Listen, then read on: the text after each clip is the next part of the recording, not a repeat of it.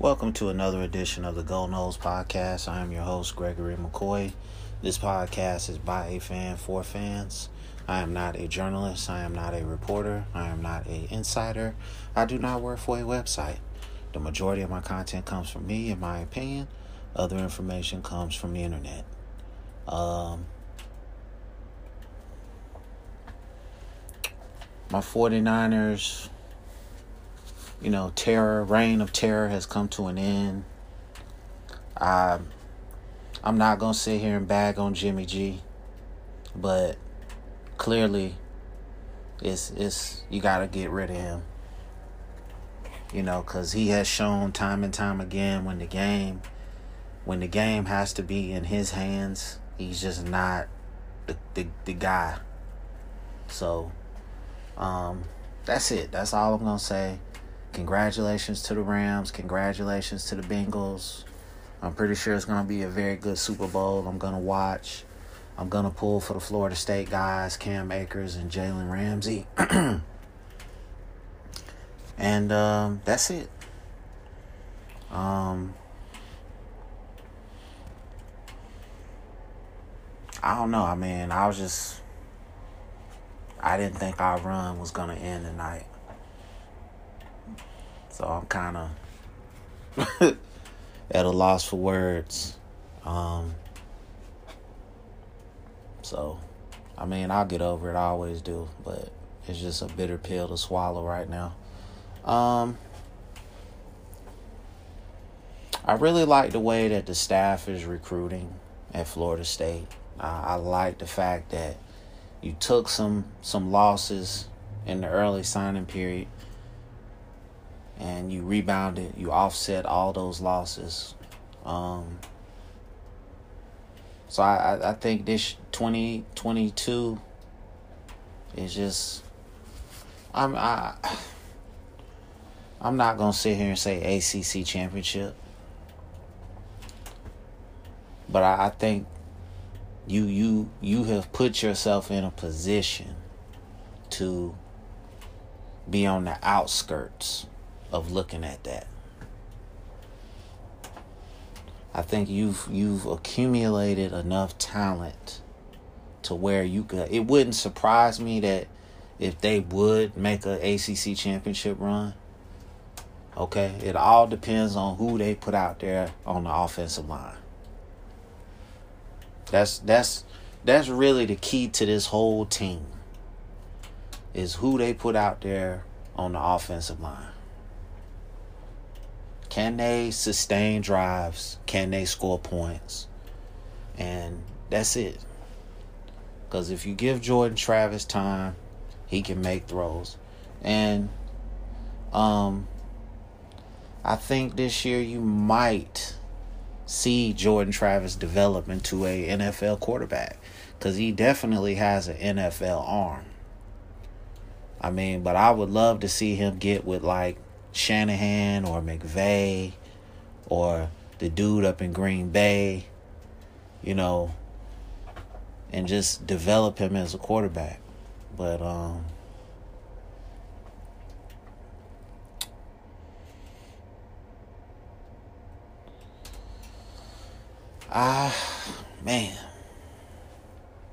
football is such a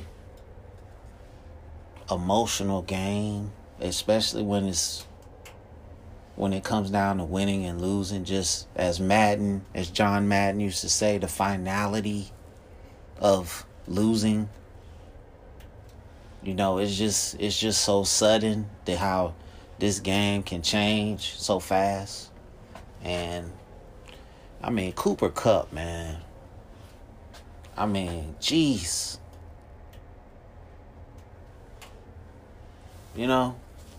He's a special talent, bro. You can say he's white, he's whatever. He's just as good as any receiver I've seen in my life, bro. At least for this one season, he has been. And that's Jerry Rice, Randy Moss. Whoever else you want to name. He's just a magnificent talent. with terrific hands, gritty, hard-nosed, fast, athletic, deep threat. He can do it all, man. He can do it all. He he can do it all. So, I mean, I pretty much like the Rams in the Super Bowl. I don't think their defensive, the Bengals offensive line is going to be able to hold up against the Rams. So I'm looking for the Rams to win this thing. Again, I'm pulling for the Florida State guys to get rings. So I just want a good game. I don't want a blowout.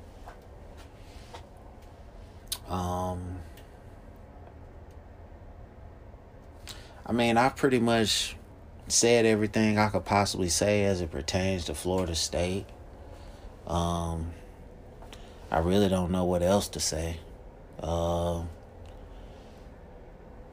We can go more in depth about recruiting. We can go more in depth about, what personnel they gonna put on the field.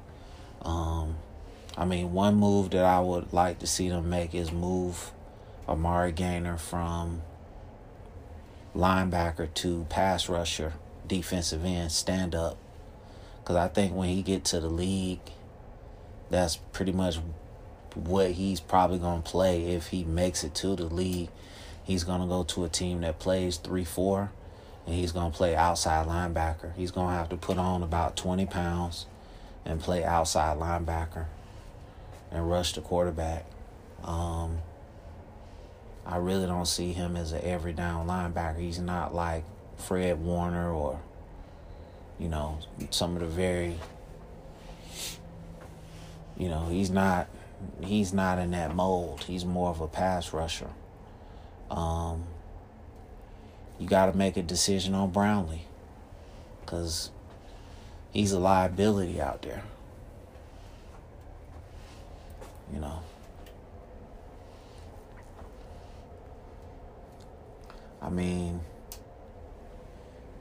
He's an okay player, but he got beat so much this past season that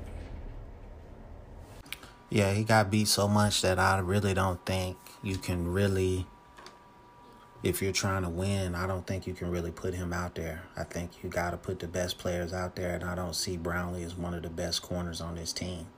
From an emotional standpoint, you want to roll with him. You want him to succeed, but ultimately it's about putting the best 22 on the field. And to me, with the upgrades that you've made at corner going into next season, I just don't see how he's going to be one of the best 22. I think, like I said, in Florida State heyday, I don't even think that he's on this team. So we'll just have to see how it all plays out. He might go out there and outwork everybody and be the best. But it's just, you got to make some hard decisions at certain positions on this team. And we're going to find out real quickly if this coaching staff is capable of doing that. Because they've shown, they'll stick with a guy no matter what. Like, Chubba Purdy should have been out there. Yeah, so Chubba Purdy should have been out there instead of your boy from Central Florida. I can't even think of his name at this point. That's how quickly I forget guys. But,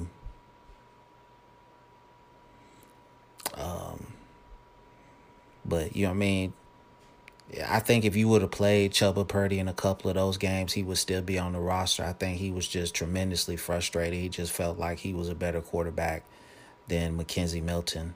Excuse me for not forgetting his name momentarily. And I think he was a better quarterback just from a mobility standpoint. McKenzie Milton was a gnome back there. And he shouldn't have been on the field. This wasn't McKenzie Milton from 2018, who was just a tremendous player. But even at his very best, it took all of his body to make money throws. He literally had to use his whole body to make money throws. And once you took away his legs, we seen what his arm really was about. So, Not to bag on Mackenzie Milton, but it is what it is. And I say that to say this again. This coaching staff has to make hard decisions at positions on this team. You can't just get locked into a player because you have some kind of emotional attachment. You have to put the best players on the field. And, if you don't do that this year, it might cost you your job. So, I mean, that's really it for me. Florida State re-signed Ron Dugans and Odell Haggins to 1-year deals. I really don't. I think Odell Haggins did a tremendous job with the defensive tackles last season. I think you got tremendous play from the defensive tackles. So I don't know why they strung out his re-signing for so long. Ron Dugans, on the other hand, really didn't hit on anything as far as recruiting in high school recruiting. I would hope that he was an integral part of getting those receivers out of the transfer portal. And, I mean, receivers struggled last season. But the offensive line struggled. So, and in order to get good receiver play, you have to have great offense. Everything goes back to the offensive line on offense. Everything goes back to the defensive line on defense. Case in point, you had great defensive line play for most of the season, and the back end looked very good for the most part. Okay? If you can get great offensive line play this upcoming season, I guarantee you those receivers are going to be open. I guarantee you Jordan Travis is going to look more and more like an NFL quarterback if we can hold at the point of attack. Football, to me, is a very easy game to, diagnose. If I can get great offensive and defensive line play, there's a pretty good chance I'm going to win a lot of games. On the other side of that coin, if I don't have great offensive and defensive line play, there's a pretty good chance I'm going to be mediocre. And that's where we've been the last, 4 years, 5 years, whatever it is. 2016 was the last time I think we actually fielded a decent team, 10-3. Orange Bowl champs. That's the standard, getting to a New Year's Day 6 game, winning 10 games. That's the standard to me. I mean, I don't expect this team in this day and age to be competing for national championships year in and year out. They just don't have the money, and this school has always been cheap. So, I think that's where the fan base really needs to put their expectations. New Year's Day 6 game, 10 wins, fringe ACC champs, every so often getting into the national championship picture, which is pretty much where Florida State has been the last 20 years. The last 22 years or 21 years, whatever you want to call it.